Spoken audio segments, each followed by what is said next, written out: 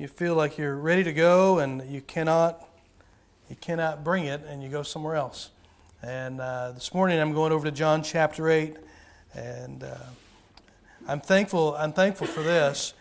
I'm thankful for whenever the Word is preached, the Holy Spirit will do the work, right? Some people say, well, I have the exact message God gave me to preach for you. And I think that happens sometimes. I wouldn't doubt that at all. But that also puts a lot of pressure on you too. Like, boy, I didn't get anything out of that. I mean, it brings up some other questions I have when things like that get done. Sometimes that's just manipulative. But anyway, that's another thing. But sometimes, actually, sometimes the Lord moves us from things and brings us to other areas of the Word of God. And here's what I've come out with. Wherever it's preached, it works. And it's all the Word of God, and we're thankful for that. And for some reason this morning, we're in John chapter 8. Brother Jim read our text this morning. And Jesus, at this point in John chapter 8, is in His public ministry. And here it opens up with the scene of Him at the Mount of Olives. And it seems to me that He may have spent the night there or something, because He's there overnight, and then the very next morning He's going into the temple there. If you'll notice chapter 7, just look up in verse 50 there. It says, Nicodemus saith unto them, He that came to Jesus by night, being one of them, doth our law judge any man before it hear him, and know what he doeth? Then answered and said unto him, Art thou also of Galilee? Search and look, for out of Galilee ariseth no prophet. And every man went unto his own house. Jesus went unto the Mount of Olives, and early in the morning He came again into the temple. It seems as if Jesus stayed the night in the Mount of Olives. But we come here in this scene, and here He is in the Mount of Olives, overlooks the valley of Jehoshaphat. You can see there, you're going in the areas of the Garden of Gethsemane. On the other side of that valley is the temple. You come down. I've walked it, Brother Davidson. I bet you've walked it too. You come down out of the what's that place called? The Mount of Olives in the Garden of Gethsemane. You come down through that valley and you go back up into the area where the temple is. And from the Garden of Gethsemane on the Mount of Olives, you can see the eastern wall of the old city. Today it's sealed up, but that eastern gate is sealed. It was sealed under Suleiman in like 1540 something. The Ottoman Empire sealed that eastern gate up. But in Jesus' time, that eastern gate was still open. I'm going to tell you, it's going to be opened again one of these days. And Jesus is going to walk through that eastern gate. That's going to be a wonderful thing. And right now, the Muslims have a graveyard planted right in front of it because they think that's going to keep any Jew from going through there. But it's not going to. It has no bother to the Lord Jesus Christ. He'll go right through just fine. And in chapter 8, though, we come here. Here He is. And at this point, we see a shift in the ministry and the life of Jesus Christ. He is a marked man after this point here. And from here on out, the religious leaders are going to do everything possible to trap Jesus into something, to either get Him just to shut His mouth, or to find Him something worthy of death. And so just for context, I want to remind you where we are, how we got to here in chapter 8. And I want to just briefly show you, up to this point, all of the people that Jesus has already spoken to.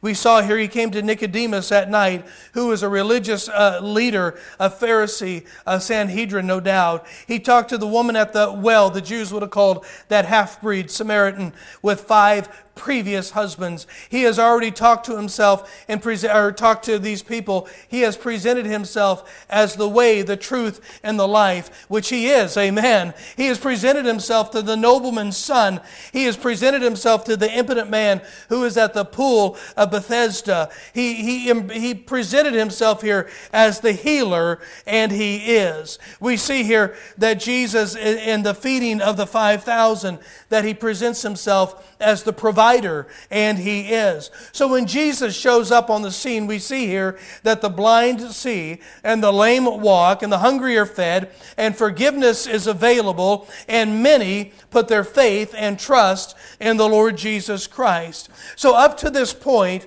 Jesus has presented Himself as the solution to man's problem. Right? To the religious, He is a relationship. To the offscouring of society, He is accessible. To the powerful, He is all power. Amen. To the weak, He is strong. To the hungry, He is satisfaction. And I want to be clear this morning, whether you're here or whether you're watching online, everything you need and everything you desire is found in the Lord Jesus Christ. Amen? Amen. I'm thankful for that this morning, because if you've lived long enough, you'll be disappointed and discouraged at what the world has to offer you. You'll come away empty every time. And if you come away with something, it doesn't last very long. Amen. But Jesus is all we need. He satisfies. Now that Jesus has established Himself with the ability to do the works of God, He has now began to teach the Word of God. And up to this point, there has been hundreds of years of erroneous teaching by the religious leaders of Israel. But the point of Jesus' teaching isn't simply to correct error, though it does. But the point of Jesus' teaching is to show the inability of the law. This is what He's going to do here. The law cannot heal anyone. The law cannot feed anyone. And the greatest problem there is, the law cannot save anyone. It was never meant to save anyone. It was meant to show our inability and its inability to redeem us at all. To show our inability in ourselves, and that it cannot redeem us. If you'd listen to Hebrews chapter 10, what a great passage. You can turn over there if you'd like to. Hebrews 10 and verse 1. If you don't make it there, I'll start reading. That's okay. Hebrews chapter 10 verse 1. We see here, for the law, having a shadow of good things to come, and not the very image of the things, can never with those sacrifices which they offered year by year continually make the comers thereunto perfect. For then would they not have ceased to be offered. I'm sorry, let me read it correctly. For then would they not have ceased to be offered? Because that the worshipers, once purged, should have no more conscience of sin. Hey, do you see what he's saying? If the blood of bulls and goats could take away your sin, they wouldn't have to go back every year. The conscience of sin would be gone. So look what it says. But in those sacrifices there is a remembrance again made of sins every year. Why? For it is not possible that the blood of bulls and of goats should take away sin. You see, the killing of the goats, the killing of the bulls, it was a picture of the coming Messiah. The law declares us guilty. Yes, the law determines our penalty, which is death. The law demands the payment. Yes, absolutely. Therefore, the law is our jury and our judge. And this is exactly the aim of what is going on here in chapter 8. The religious leaders are going to be jury and judge, but Jesus is going to reveal something much greater than that. And I tell you, it's a glorious thing that He shows us in in something that they have tried to bring to Jesus to catch Him, right? You're not going to catch God, folks. You might as well stop. They brought these to catch Him, but He's going to turn it around and He's going to show us something beautiful here today. And in chapter 8, we see here that the law reveals sin. I've said it before. The law is an x-ray. It's an MRI. It's a PET scan. It shows you what's wrong, but it can't cure the problem. He has gone to the temple once again here in chapter 8. The people came to Him. They came to Him, and He taught them here, as Brother Jim has just read for us. And then in chapter 3, while He's teaching the people, and obviously the scribes and the Pharisees aren't real happy about it. Hey, listen, they don't like their power challenged. They don't like their prominence that they have challenged by this rabbi that everybody's flocking to. So they think they're going to catch Him.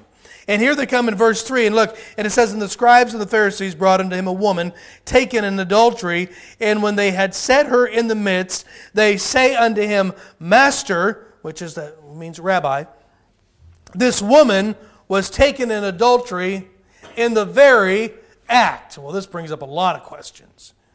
But beside any of the questions you might have, Here it is, they've brought this woman and they have stood her in front of the Lord Jesus Christ. And here in verse 4, what they're going to do is they bring up the law. They're bringing up the law of Moses. Here in verse 4, she was caught in the very act, verse 5. Now Moses in the law commanded us that such should be stoned. But what sayest thou? Where did they get this from?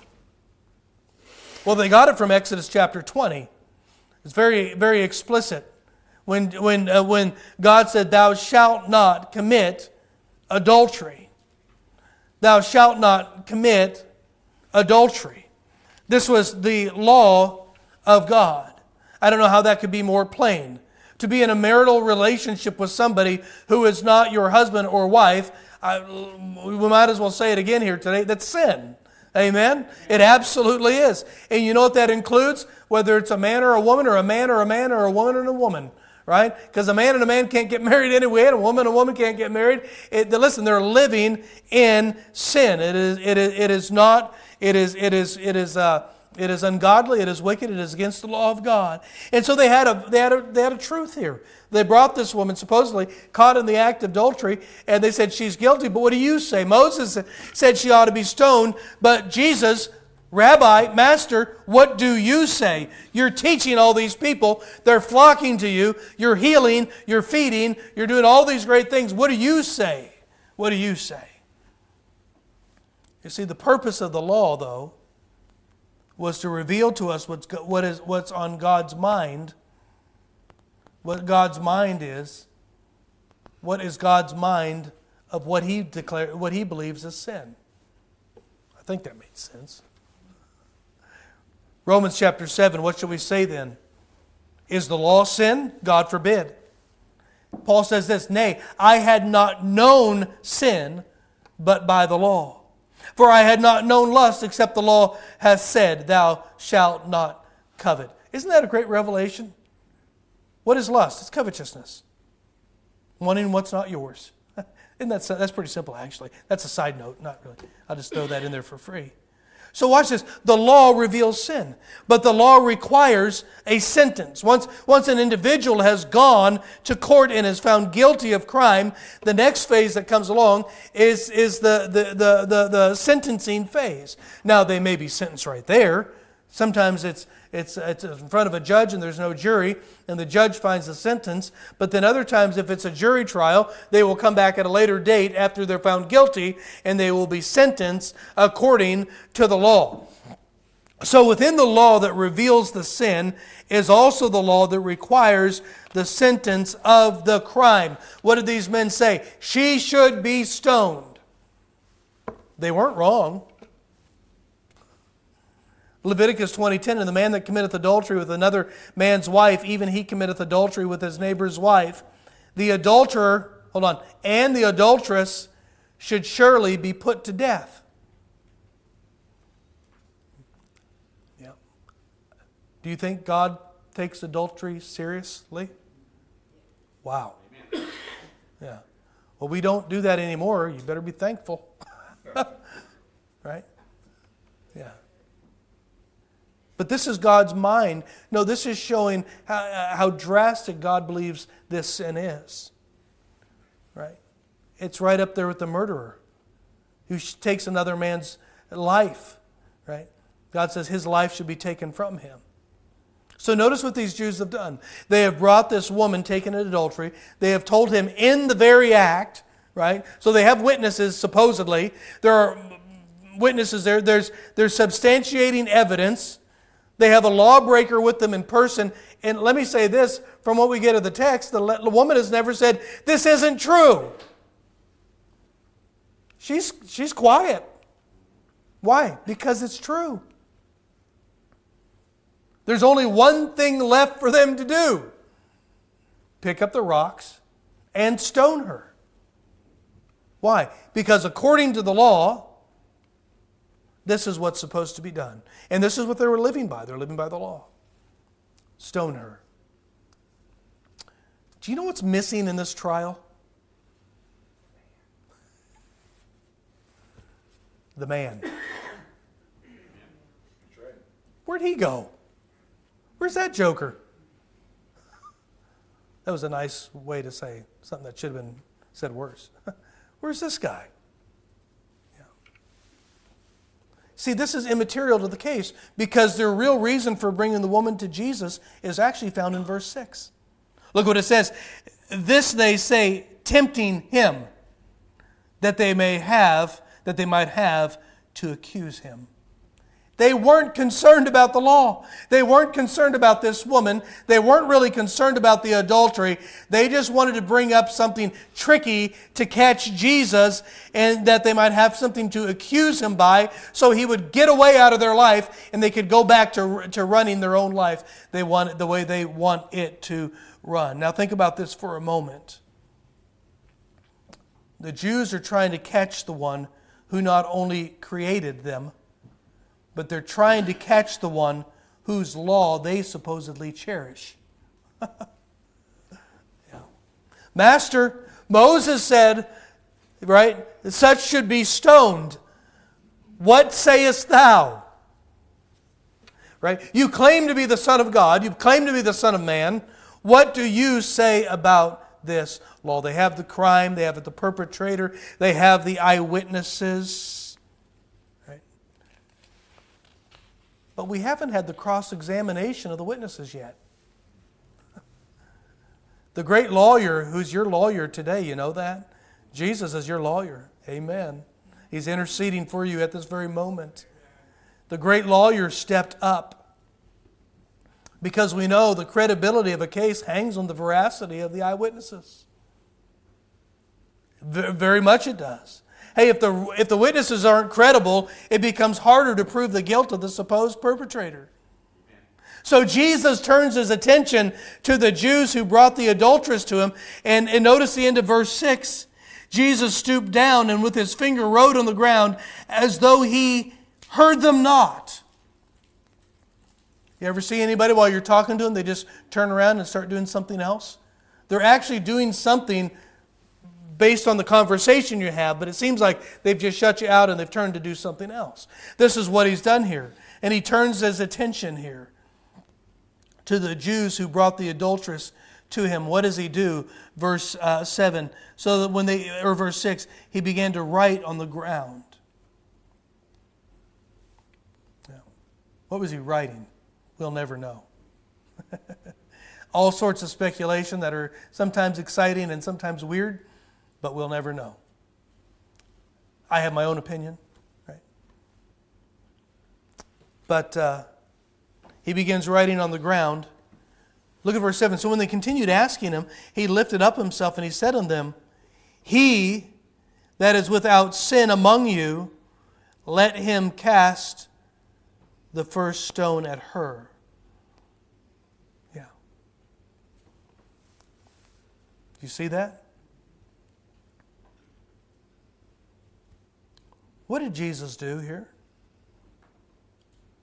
He made himself a lawyer for this woman. He made himself her lawyer. He went after the credibility of the witnesses. He never said, you're lying, you didn't see this. He could have very easily said, you made it up and you're a liar and she never did this. No, it's all true and they saw it. And that's not what he went after. You see that? Watch this. When the witnesses, they what did they do? When he said, those of you who are without fault, cast the first stone. And from the youngest to the oldest, they walked away. What happened? When the witnesses walked away, there's no trial left. There's nothing to charge. You have nothing left to charge. And so within the law of these Pharisees that were so concerned about what was in Deuteronomy 17:6, right? They forgot this part of Deuteronomy 17. It says, at the mouth of 2 witnesses or 3 witnesses shall he that is worthy of death be put to death, but at the mouth of 1 witness he shall not be put to death. They didn't even have one witness. They didn't have one credible witness that could stand there and that had no fault, that could stand there and accuse her. And according to the law that they so loved, she was unchargeable. No, she was. And God knew she was. Right? Notice this. The law reveals sin. The law requires a sentence. But the credibility of the race of the case rests on the veracity of the witnesses. Now I want you to notice what happens next. Can I tell you this? Attorneys are not judges. Now some attorneys become judges. But if you're acting in the place of an attorney, right, for a client, you're not the judge. You will say, "Yes, Your Honor," just like the others will. So as these men walk away, Jesus is left alone with the woman. And he says to her, "Woman, where are those thine accusers? Hath no man condemned thee?" Where'd they go? And she says, "No man." Watch this, Lord. "No man, Lord." And I love his response. "Neither do I condemn thee. Go and sin no more." Don't miss this. She was guilty. She knew she was guilty. Why? Because Jesus said, well, she knew, but how did she know Jesus knew? He said, "Go and sin no more." He knew. She knew. But watch this. Jesus said, "Neither do I condemn thee." Why did he say that? Well, Jesus didn't condemn her because the law already condemned her. He didn't come as judge. The law was her judge. Romans 3:23, "For all have sinned and come short of the glory of God." Right? Jesus didn't condemn her because he wasn't on the earth at this time as judge, but he is on the earth this time as Savior. And listen, he is going to be judged someday, but not now he is not. And as he was with this woman is how he is today. He is not judged today yet, but he is Savior. The law already condemns. We know that we're sinners and the world is lost in sin. We know that, but what we have concern of today is not the condemnation. We know that. What we're looking at today is the Savior. And in John 12:47, Jesus said, "If any man hear my words and believe not, I judge him not. For I came not to judge the world, but to save the world." And you can't see it more beautifully illustrated than the way he spoke to this woman. "Neither do I condemn thee." See, when I think of Jesus as Savior, I'm reminded that like this woman taken in adultery, we too were loaded down with a bunch of sin. Well, it may not be like this, but you had your own, right? Unfortunately, not everybody's brought to Jesus. Some have been dragged to church, but it didn't help.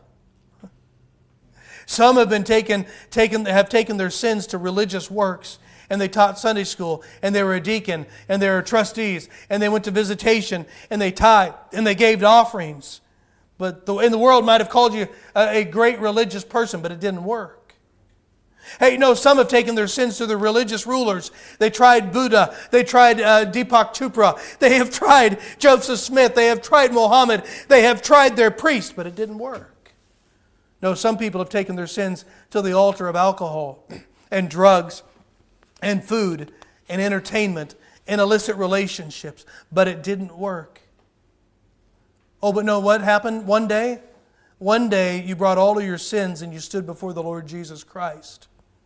No, you knew you were a sinner. You remember that day? Do you remember? No, you knew you were a sinner. You tried everything to rid yourself of the guilt. You tried every other work there was out there maybe to feel like you were a good person and you just really weren't that bad. You tried everything you could. But that day you finally believed that you were a sinner and that Jesus could take away your sin, and you believed that He would take away your sin, and you knew that your sin, you knew it was against the one who created you. You knew it. What did you do? You came to Him as Savior. Not as judge, as Savior. And you asked Him to forgive you. Amen. You said, I believe you. I believe you came up from the dead. I believe you raised from the dead. I believe you, whatever you did on Calvary, I believe what you did there. I believe however that transpired, however the blood got to the mercy seat, whatever happened there, I just believe it, that it's enough, and that it'll take my sin away, and I want it. However the words were. And you know what happened? Got up out of that place. Yeah. And Jesus said, go and sin no more. Yeah. You were justified. You were saved. You were sanctified. Yeah. Do you remember that day you got up as a new creature? Do you remember that day when old things were passed away? All the dead things were passed away. All things have become new. Do you remember that? When your past, your present, your future, sin was done away with and under the blood of Christ. Do you remember that day? You remember it? No, not the day you went to church. Not the day you got baptized. Right? Not the day you had somebody pray over you.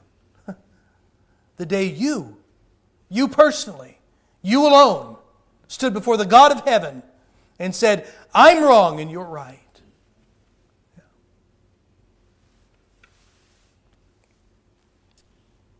The day you came to Jesus with all of your sin, you didn't come to Him to be your judge. You came to Him to be your Savior. Yeah. See, judges judge, but Jesus saves. Judges judge, but Jesus saves. The law is the judge. The law judges. Don't get me wrong. We know. But Jesus saves. Have you met the Lord Jesus? No, you personally. Have you met Him? Do you remember the day you met Him? Yeah. Brother Allen, you thought you were saved before you ever got to the altar. The moment you walked out of that pew, didn't you? Hallelujah. Amen. I love how God knows a heart. Yeah. He knows confession's coming. Yeah. Well, maybe the load of guilt still weighs heavy on you. Maybe somebody here, maybe somebody watching. I don't know. I look around the room and I have a hard time thinking that's anybody in here, but I don't know. Maybe it's hard to sleep at night because there's a battle going on for your heart. Maybe your past seems too big to bring to Jesus. It's too dirty. It's too gross. Can I remind you who is named among the blood-bought, born-again children of God? Can I remind you that there are harlots and adulterers and fornicators and drunkards and murderers and thieves that are now the children of God? That's right. My goodness, some of them are in the lineage of Jesus Christ. Yeah. Listen to me today. Jesus isn't standing here this morning as your judge. The law already does that. Jesus is standing here this morning as your Savior. And if you had come to Him, He'll take away every last sin as far as the east is the west. He'll cast into the depths of the sea. He'll make you a child of God. Why? Because judges judge. But Jesus saves. Can I tell you this is the message that we're carrying throughout the world? Can I tell you this is the message that ought to sit upon our heart as we go out into the highways and the hedges, as we live our life, as we encounter our neighbors, as we encounter those at the grocery store, as we go to the job, as we go to work, as we go to the doctor's office, whatever we're doing. Do you realize this is the message that we're carrying to the world? Not that Jesus came to judge the world or to condemn the world, but He came to save the world. And that is the message that we're carrying. This is the message that we're taking into all the world, that we're seeing, that our purpose of why we're here. The thing back there that hopefully one day will be put up on the wall back here. He said, follow me and I will make you what? Fishers of men. That's why we're here. Because we have a Savior that we're trying to show the world and tell the world about. A Savior. A Savior.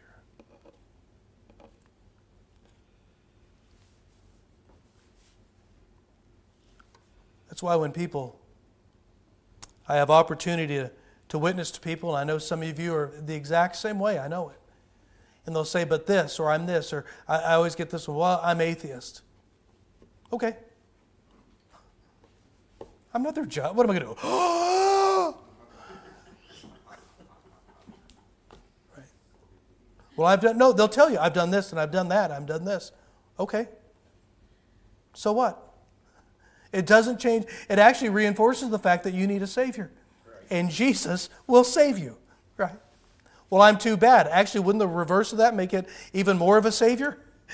If you're really bad, does it make him even more of a Savior? Right? I mean, you can look at it other ways. No, this is what we're taking into the world. He is a Savior. He saves. This is good news. This is the gospel. This is the gospel of the Lord Jesus Christ. A woman living in adultery, guilty of her sin, and she knew it. And she knew it. And Jesus said, I didn't come to condemn you. He said, I came to save you. I came to save you. He is Savior. Amen. Father, it seems kind of a strange place to stop here, but I'm going to end. And Father, I'm thankful personally for the day that you saved me. I'm thankful at this stage of life I can look back and saw that you were pursuing me the whole time. I'm thankful I can look back and see that you were reeling me in little by little. You were pursuing me. And you have pursued everyone that is in this room. You've pursued every one of them that is in Christ today. And the ones that are not in Christ, you're still pursuing. And they can come today. So, Father, I thank you this morning for the Lord Jesus. I thank you that we have a Savior. He said himself, for he shall save his people. It was said of him, he shall save his people from their sins. So, Father, would you help us this morning? Number one, rejoice in that. Spend a little time to thank you for it. But also, Lord, that it would be a reminder for us as we live our day-to-day life. This is what we're bringing to the world. Not a judge, but a Savior. We're not bringing condemnation. We're bringing salvation. We're not bringing a wild-eyed look and a crazy look of how on earth could you do that. We're bringing a compassionate God who loves the world just like you loved us. Father, I pray you'd etch that deep into our heart today. That we have a wonderful thing, a wonderful gift for the world. Lord, you would help us today to do more than we ever thought possible to get this good news out to those that need it. Lord, I thank you this morning in Jesus' name. Amen. Why don't we stand for the invitation this morning? The instrument's going to play. Some are praying. I don't know how the Lord has spoken to you today. Maybe a good time just to thank the Lord that He's Savior and not Judge.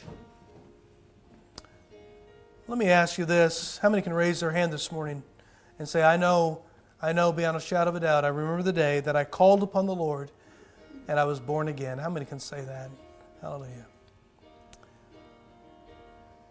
There could be some watching online or some in here that couldn't raise their hand.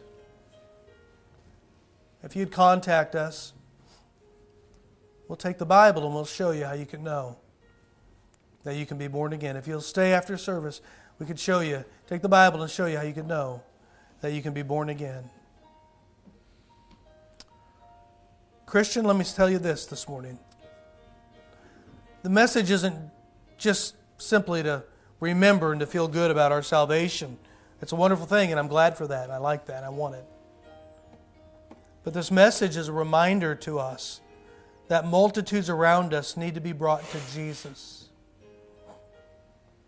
No, when we bring them to Jesus, it's not like the Pharisees brought them. Don't bring them to Jesus like the Pharisees did. We're bringing them to Jesus knowing that He can fix them and that He loves them and that He wants them. No, we're not bringing Him to Him as a judge. We're bringing to Him the Savior. Yeah. When God, you know, when God saved you, He foreordained that He would conform you to the image of Jesus. Yeah. And what did Jesus do? He said, I came to seek and to save that which was lost. Can I tell you, the more that God conforms you to the image of the Lord Jesus, the more that should mark our life to seek and to save that which was lost. Are you bringing them in? Are you fishers of men this morning? How about you? Jesus saves. Amen. Absolutely. There's a lot to do out there, folks. There's a lot to do. There's a lot of these ladies, women out there. They're not women, they're women and men. There's a lot of these. Yeah. That all that religion has for them is judgment. Right? But Jesus has forgiveness and restoration.